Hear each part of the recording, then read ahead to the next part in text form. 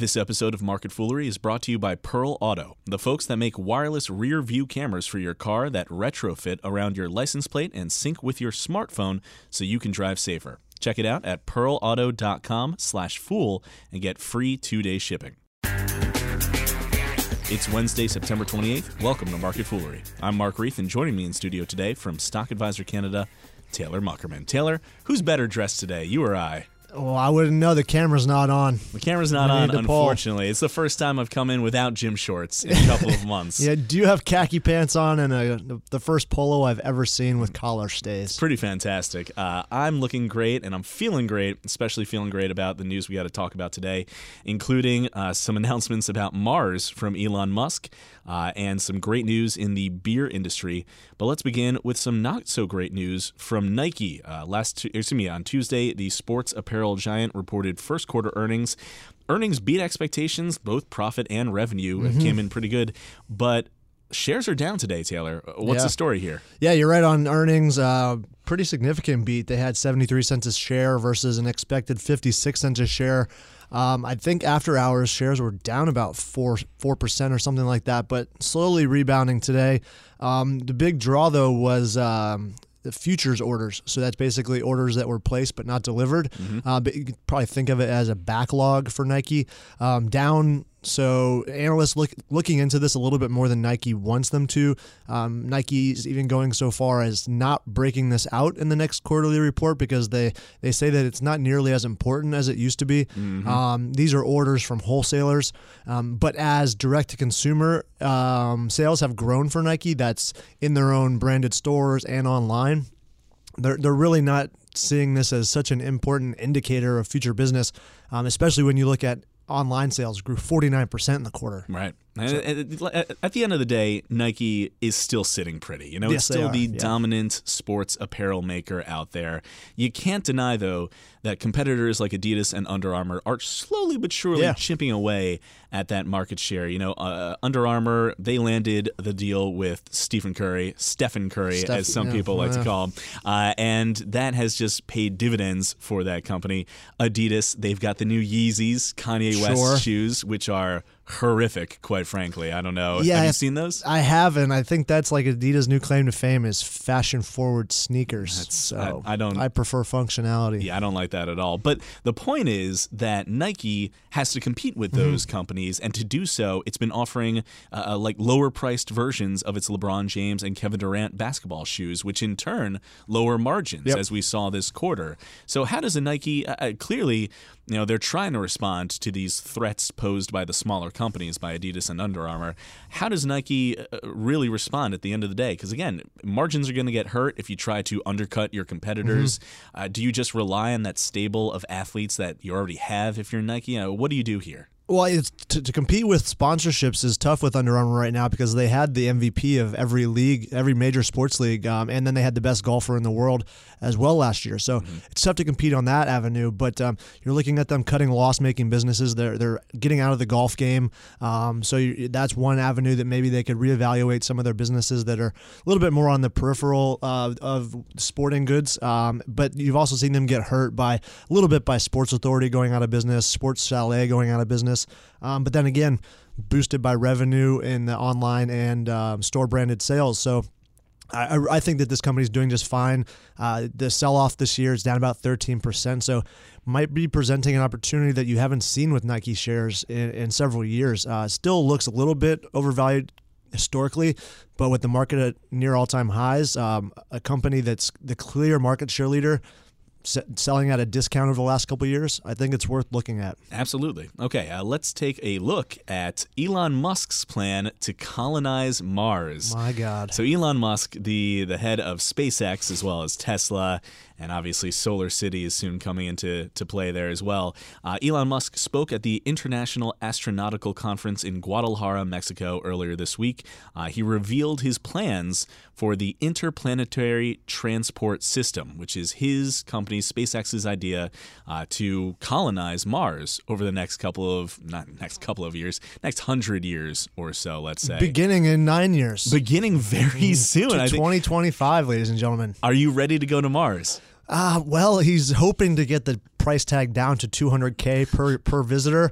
So not quite yet. Sure. But eventually it sounds fun. Why not? It does sound fun. You know, he's trying to pitch this, and Elon Musk, God bless him, he's a pretty good salesman. He is. But he was pitching it. The trip will be at least a month long, if not longer, depending on where, Mars and Earth are positioned and what have you. But during the trip, the flight will include zero gravity games. There'll be movies. Why not? Maybe a restaurant on the ship. This sounds like fun. And the biggest draw to me is, for a long time, I think a lot of people, if you wanted to colonize Mars, you had to be willing to never come back to Earth again. Sure. That might change with this interplanetary transport system. You have the option to come on back. So you could take a simple Martian vacation maybe for a month or two. A little semester at sea. A semester on Mars. That actually sounds pretty great. It does, doesn't it? I give that a shot. So I guess, let's come on back down to Earth here. Do you see any opportunities as investors in an announcement like this? We can't buy shares of SpaceX, unfortunately. We could buy shares of SolarCity or Tesla, which obviously Elon Musk has a big hand in. So I guess if you want to follow Elon Musk, that's one way to do it. But for the actual business of space travel, there's fuel, there's obviously the costs of production, there's a lot of factors at play here. Is there really any way to make money off this if you're an investor? I would imagine that you could look at some of the more major defense contractors because they do have some hand in space travel, either through contracts with NASA or contracts with private space explorers like an Elon Musk. So that could be something that you could look at. But then, this is definitely the frontier. Obviously, he's the only person really even considering going to Mars at this point. So I'm a little hesitant on a near-term company to invest in, but I could see one day Tesla, SolarCity, and SpaceX all being under the same ticker. So getting in on one of those companies now, maybe you're rolled into SpaceX at some point because it is making quite a bit of money through government contracts and private contracts as well. So this isn't a business that is hemorrhaging money anymore. It's definitely carrying its own weight. So maybe it goes public one day. 100 to 200 people to Mars at a time. The journey could take as little as 80 to 90 days at this point. It's going to get it down lower over time. You're not going to Mars? I'm going to Mars, man. I mean, one shot. day I'll go. I'm just so it says in 2018 might be the first unmanned test just based on Earth's proximity to Mars, and then maybe again in 2020. My interest is definitely peaked. It doesn't get nearly the news that it should. I think this is more important than the debates, personally. You're probably not wrong about that. Before we move on, we have to say thanks to Pearl Auto for supporting today's episode. Pearl Auto, for those folks out there who haven't heard of the company, and there's probably a lot of you since it is a very new company, makes a set of wireless rear view cameras that fit around your license plate and sync with your smartphone so you can drive safer. It's really quick and easy to install. We actually installed it on the Foolmobile, which is the minivan decked out in Fool colors and Fool logos we have here at Fool HQ. We drove it around in the parking lot in reverse. Nice. Okay. It was pretty fun. I was doing donuts in the parking lot backwards, and Pearl Auto made it easy. So the system, it has like little chimes. If you get too close to objects, you can adjust the camera up, down, left, right, which you don't have the option to on a lot of cars when those cameras come pre-installed. And speaking of pre-installed cameras, if you ever wanted to retrofit your car, and my car doesn't have those rear view cameras already installed, if you ever want to retrofit that's thousands of dollars right out the door. Pearl Auto, it's a lot cheaper, and you can just put the license plate on and you're good to go. Download the app. It's actually really simple. It's really cool. And the panel is solar powered, so it stays charged on its own, and the Pearl app will automatically update to add any additional features. So you can upgrade the safety of your vehicle without buying a new one. Pearl Auto has a special offer just for Fool listeners. Go to pearlauto.com/fool to get free 2-day shipping. That's pearlauto.com/fool. I'm a parallel parking purist, but I do appreciate the backup camera. I don't. So, like I said, I don't have the backup camera on my car.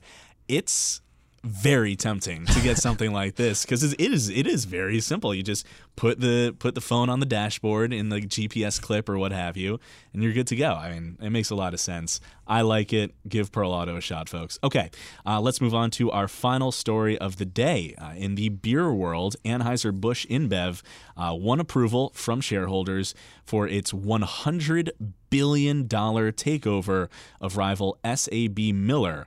That is changing the game in the beer industry. These two titans are going to begin trading as one combined company in early October, I believe October 11th. And this makes AB InBev the biggest beer company in the world by a lot of factors. Yeah, if you drink a 12-pack, 3 of those beers are coming from this company. 1 in 4 beers sold worldwide will come from the new company. It's still going to be called AB InBev. Apparently, some SAB Miller shareholders had their feathers ruffled, but the CEO was like, you know what? They're paying for the right to name this company whatever. $100 billion. Yes. You can name it whatever you want. So it's keeping AB InBev. This is the 3rd largest merger ever in the public markets, just behind AOL Time Warner, the miraculously failed merger after 9 years of $164 billion spent by AOL. But yeah, so this one approved by 95.5% of shareholders, so overwhelmingly approved. 45% of industry profits. This is going to be a monster. That's crazy. And you hear numbers like that, like you said, 45% industry profits. 1 in every 4 beers in the world are going to be sold by this company. You got to wonder, what does that leave for the other companies out there? But I was reading about this. It's interesting to make this deal, pass inspection by all the regulators out there. In other words, to make sure this didn't just turn into a beer monopoly. Yep. SAB Miller and InBev had to sell off a lot of portions of their business to their rivals. So a lot of the rivals in the beer industry actually were strengthened in a weird way. While you're watching this titan form, you're still getting something out of the deal if you're any one of the other companies out there like Miller Coors, which I like. It means better things for us as the consumers. We don't want a world of just Budweisers. At least I don't personally. No, yeah, I'm completely off the fence on Budweiser. Yeah, that's very reasonable. Hipsters like us, we need our IPAs. We need our peach flavored ciders and whatnot.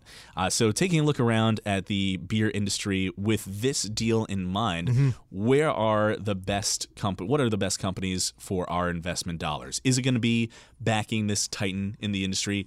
Is it going to be looking at other competitors like maybe Boston Beer, which makes Sam Adams? What are you looking at as a beer investor today? Well, this company, this is basically investing in the Exxon of the beer world. So you're probably looking at some steady growth here. They do gain access. AB InBev does now gain access to Africa, one of the fastest growing beer markets in the world. They also expand access to Latin America. But they had to give up Miller Lite and that whole suite. They had a 58% stake that Molson Coors did not own. Molson Coors had first right of refusal, so they now own 100% of the Miller Coors franchise, which is pretty significant in size. They paid $12 billion for it. So I think that might be one company that you could certainly hone in on as a smaller competitor that still has the big brands. Because when you do look at Sam Adams, mostly North American, and it has seen its struggles recently, but I could see it acquiring some more small craft brews because that's where it got its start from, craft breweries, Sam Adams. And they've been a little bit more innovative in terms of some other products that they've come out with, but those have still yet to prove themselves out, like Hard Tonic, which I'm I haven't given that a shot yet. Yeah. No, not my interesting idea. I haven't checked the execution, so. Well, and you made a great point there, too. AB InBev and SAB Miller, they joined forces way back in 2004. Excuse me, not SAB Miller, I apologize. That's Ambev and Interbrew. They were the ones who joined forces in 2004. And since then, InBev has been on a tear of acquisitions because that's seemingly the only growth left to these companies. And you mentioned it just a second ago. Boston Beer and all these other companies, they're trying to find new ways to grow, but it's very difficult. People are set in their ways. And so really one of the only avenues of growth left is to look internationally. And with this deal, InBev suddenly has, as you said, access to these huge growth markets of Africa, Latin America, and Asia to a certain extent. So that's definitely one thing to watch for. What is your favorite beer for the fall? I mean, a lot of pumpkin spiced things out there, a lot of Oktoberfests. If you had to pick one of the fall flavored beers available to you now, which is your favorite? I don't get on the flavored beer train. What? Come on, man. A little Sam Adams Oktoberfest, a little pumpkin, Jenny Cream Ale. No, nothing. No, like that? not for me. No, I'll stick with my Founders Session IPAs or some farmhouse ales, some sours. Sours is pretty wintry, pretty fally. You millennials. All right, Taylor Muckerman, thanks for being here. As always, people on the program may have interest in the stocks they talk about, and the Motley Fool may have formal recommendations for or against. So don't buy or sell stocks based solely on what you hear. That's it for this edition of Market Foolery. The show is mixed by Dan Boyd. I'm Mark Reith. Thanks for listening. We'll see you tomorrow.